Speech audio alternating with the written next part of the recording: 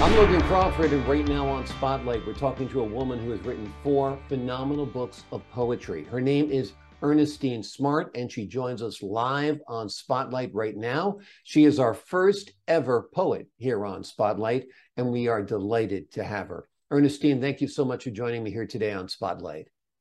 Thank you for having me. My pleasure, my pleasure. These words are very inspirational. They're very moving. They're very touching. You talk about love. You talk about forgiveness. You talk about a lot of the qualities that people in America in 2022 need to focus on and have more in their lives. Tell me a little bit about your books and why you started writing poetry. These books are very inspirational, and it's a gift from the Lord that I have, that He has given me, and I share it with the world so that they can get some insight out of what my poetry is talking about. Absolutely, absolutely. Forgiveness seems to be a theme, and I think that's a very strong Christian value as well, a value across all religions, as a matter of fact. And it's important to the human condition as well that we learn to forgive. Tell me a little bit about why you write about forgiveness and what your message is to the readers. Well, with me, forgiveness is not withholding things that you should release from your heart and go on and try to live a better life and show others the love that the Lord has inspired upon you. Absolutely, absolutely. One of your books is called From the Power of the Pen. And is that your most recent book? No, Touching Hearts Around the World Through Poetry is my most recent book. Okay, okay. Let's talk about that one then, Touching Hearts Around the World. What's the message? What was your mission in crafting this? With Touching Hearts Around the World, I thought I would have had it written before now, but I think it was back in 2013 that I said that I would get that book done. But it just takes time, and when the Lord gives it to you, that's when you go forth with it. Absolutely. So a lot of this is inspiration, in many ways, divine inspiration. You feel that God is talking to you and talking through you to put that message forth into the world. Yes. Wonderful, wonderful. Tell me a little bit about your background. I know you grew up in Florida. You have 8 siblings, so I guess 9 children in your family. Yes. Tell me about how that influenced you and shaped you and made you the person you are today. Well, I've always written poetry ever since I was very young, and I used to send it away to have it published, but you know, a lot of it got lost in time because I wasn't able to afford the to have it published at that particular time. But there's so much inside of me that I don't really miss that I've lost. I don't feel that I've lost anything because the Lord is forever bringing stuff to me, you know, inspiring it up on my heart to send out. Absolutely. Do you have a favorite poem? Um, yes, I have The Courage of a Black Man is my most favorite poem that I've written, and words of inspiration from the power of my pen. And it was written back in, I think it was 2008. Out of the Congo, he has risen to great power from slaving through poetry, a little by the hour, a determination of a change to come, a change in society that would change history. He came out of the foxhole to walk among men and to let them know there's no fear within. To take care of his children and take care of his wife has been the struggle of a Black man's life, a prayer that he's prayed for with God's amazing grace has brought about a change to the human race. Black man continue in grace. And I have sent this book to President Barack Obama. Wonderful, wonderful.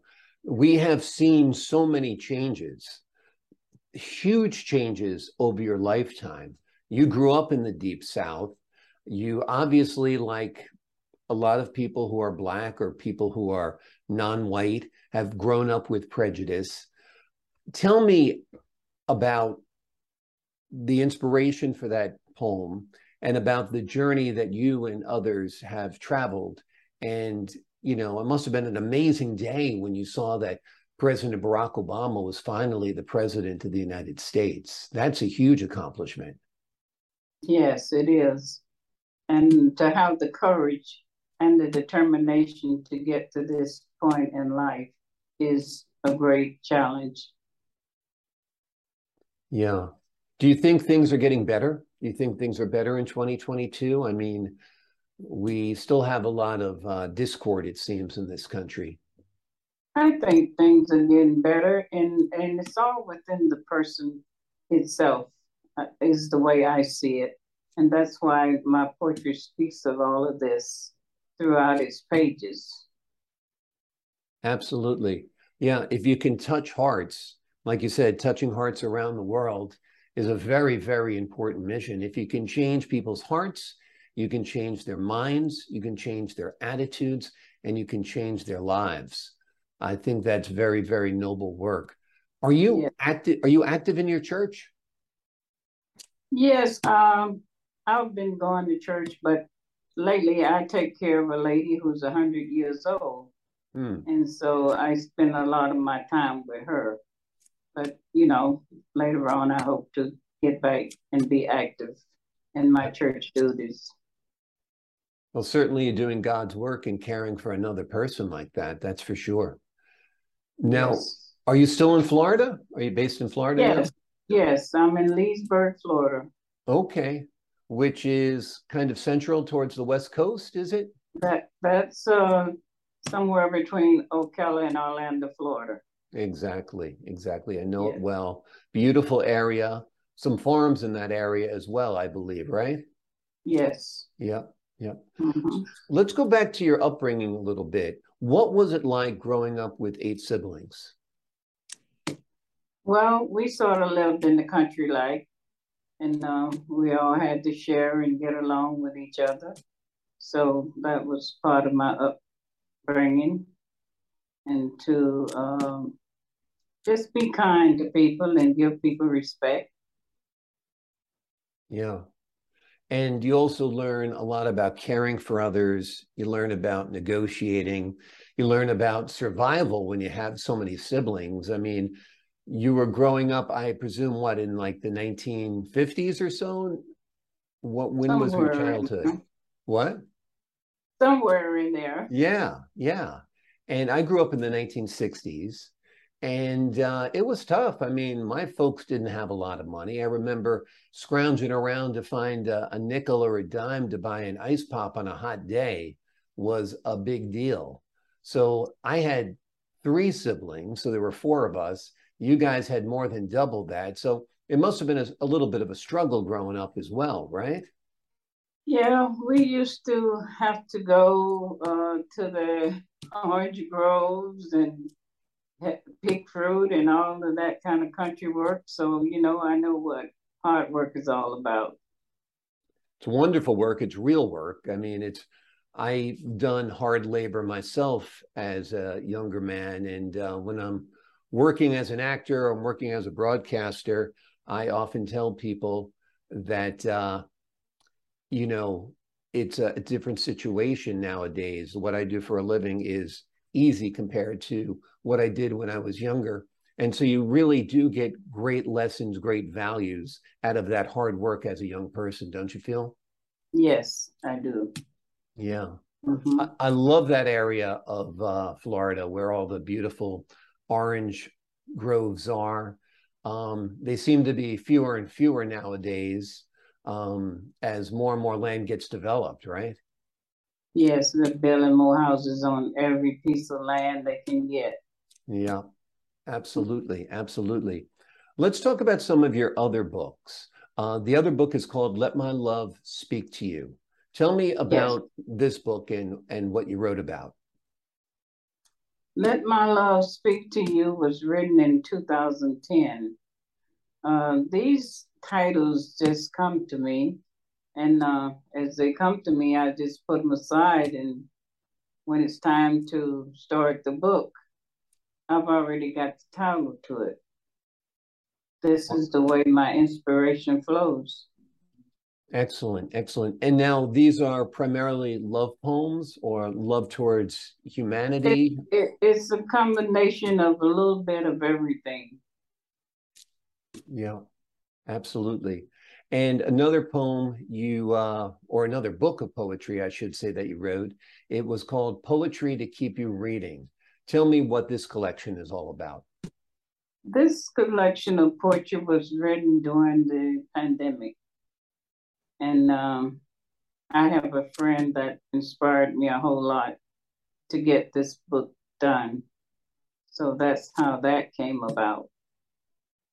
What was the pandemic like for you? What was the shutdown like for you? I know it was a tough time for a lot of Americans. Yeah, being not able to go out and, socialize and all of that was a little bit, but I'm not a person that goes about a whole lot anyway. So it was okay with me. Right, Just right. be protective and stay safe. Yeah. And the folks in Florida had it a little bit better than people in other parts of the country. Yes. Yeah. The weather was good. You could go out for a walk if you needed to, that kind of thing. So the lockdown wasn't as severe. Tell me a little bit about what your family life is like. Your siblings, you have children. Tell me what your situation is. I have two daughters. One lives, well, both of them actually live in, oh, where is that? In Virginia. I'm Mm-hmm. trying to think of what part of it. Arlington, I think. Mm-hmm. No, Alexandria, Virginia. That's where they are. Gotcha. One of my daughters is a lieutenant for the police department, Mm. and the other one she does home care like I do. That's wonderful. That's wonderful. That's something, your daughter as a police officer, that is both wonderful, but I'm sure it keeps you concerned and alert and worried sometimes about her safety, right? Yes, she's also a minister, so she's on both sides, helping Mm. helping people. Absolutely. Tell me about the importance of Jesus in your life. Well, I feel like you just have to have the Lord. There's no way you can get around it if you're a believer in Christ. It just makes a difference in your life. It helps you to turn loose old stuff that maybe you've had conflict with in the past, to be able to let go and forgive and just forget about it and leave it to Him. He'll make everything all right. Absolutely. Faith is very important. Yes. Yeah. Tell me a little, when you wrote to Barack Obama and sent him your book, did you ever hear anything from the White House or anything from him? I got a letter back from the White House with his stamp on it, of course. So Nice. I'm sure somewhere he has it somewhere. It didn't return, so Yeah, that's good. That's good. What did you think of the Barack Obama years? Was he an effective president? Do you think he did good things for America? I think so. Yeah. The Affordable Care Act that he ushered in certainly is important to many Americans today. I don't think people realized how important it would be at the time. But here we are, years later, and people are still turning to the Affordable Care Act, which people call Obamacare, right? Yes. Mm-hmm. Absolutely, absolutely. Tell me about your book, From the Power of the Pen. That's one we didn't speak about yet. Tell me about writing that book and what the focus of those poems are. Words of inspiration from the power of my pen. That was written in 2008. And it has about 195 pages. That's the most pages of any of my books. And I'll have to go back on it to really capture some of the poems that are in there. But The Courage of a Black Man, that was one of the poems that you'll find in Words of Inspiration from the Power of My Pen. Absolutely. That is quite a powerful poem. I think it really encapsulates and captures the Black experience, the Black male experience in this country. And it has been quite a journey from, you know, the 1960s and earlier to 2022 to 2008 when Barack Obama was elected president. So we've seen a lot of great strides, and I think they're all kind of captured in that poem. It's a very beautiful work. Okay. Tell me a little bit about your writing. Are you still writing now? Like, how often do you write? I write whenever it comes. And when it comes, if it's a piece of newspaper or a paper bag or whatever it is, I put it down if it's inconvenient for me to put it in a tablet or something. And then I go back and redo it later. But this is the way I capture it. Absolutely. Absolutely. It must feel good to have your books out there in print, being able to share them with people, being able to connect with people who are inspired by your words. I saw a lot of good feedback on your website. Yes. Thank you. Yeah, absolutely. Absolutely. And tell me about your daughter's ministry. You said she's a minister there in Alexandria? Yeah, she's up there. She was in Sarasota, Florida, but she moved up there just to finish up her career,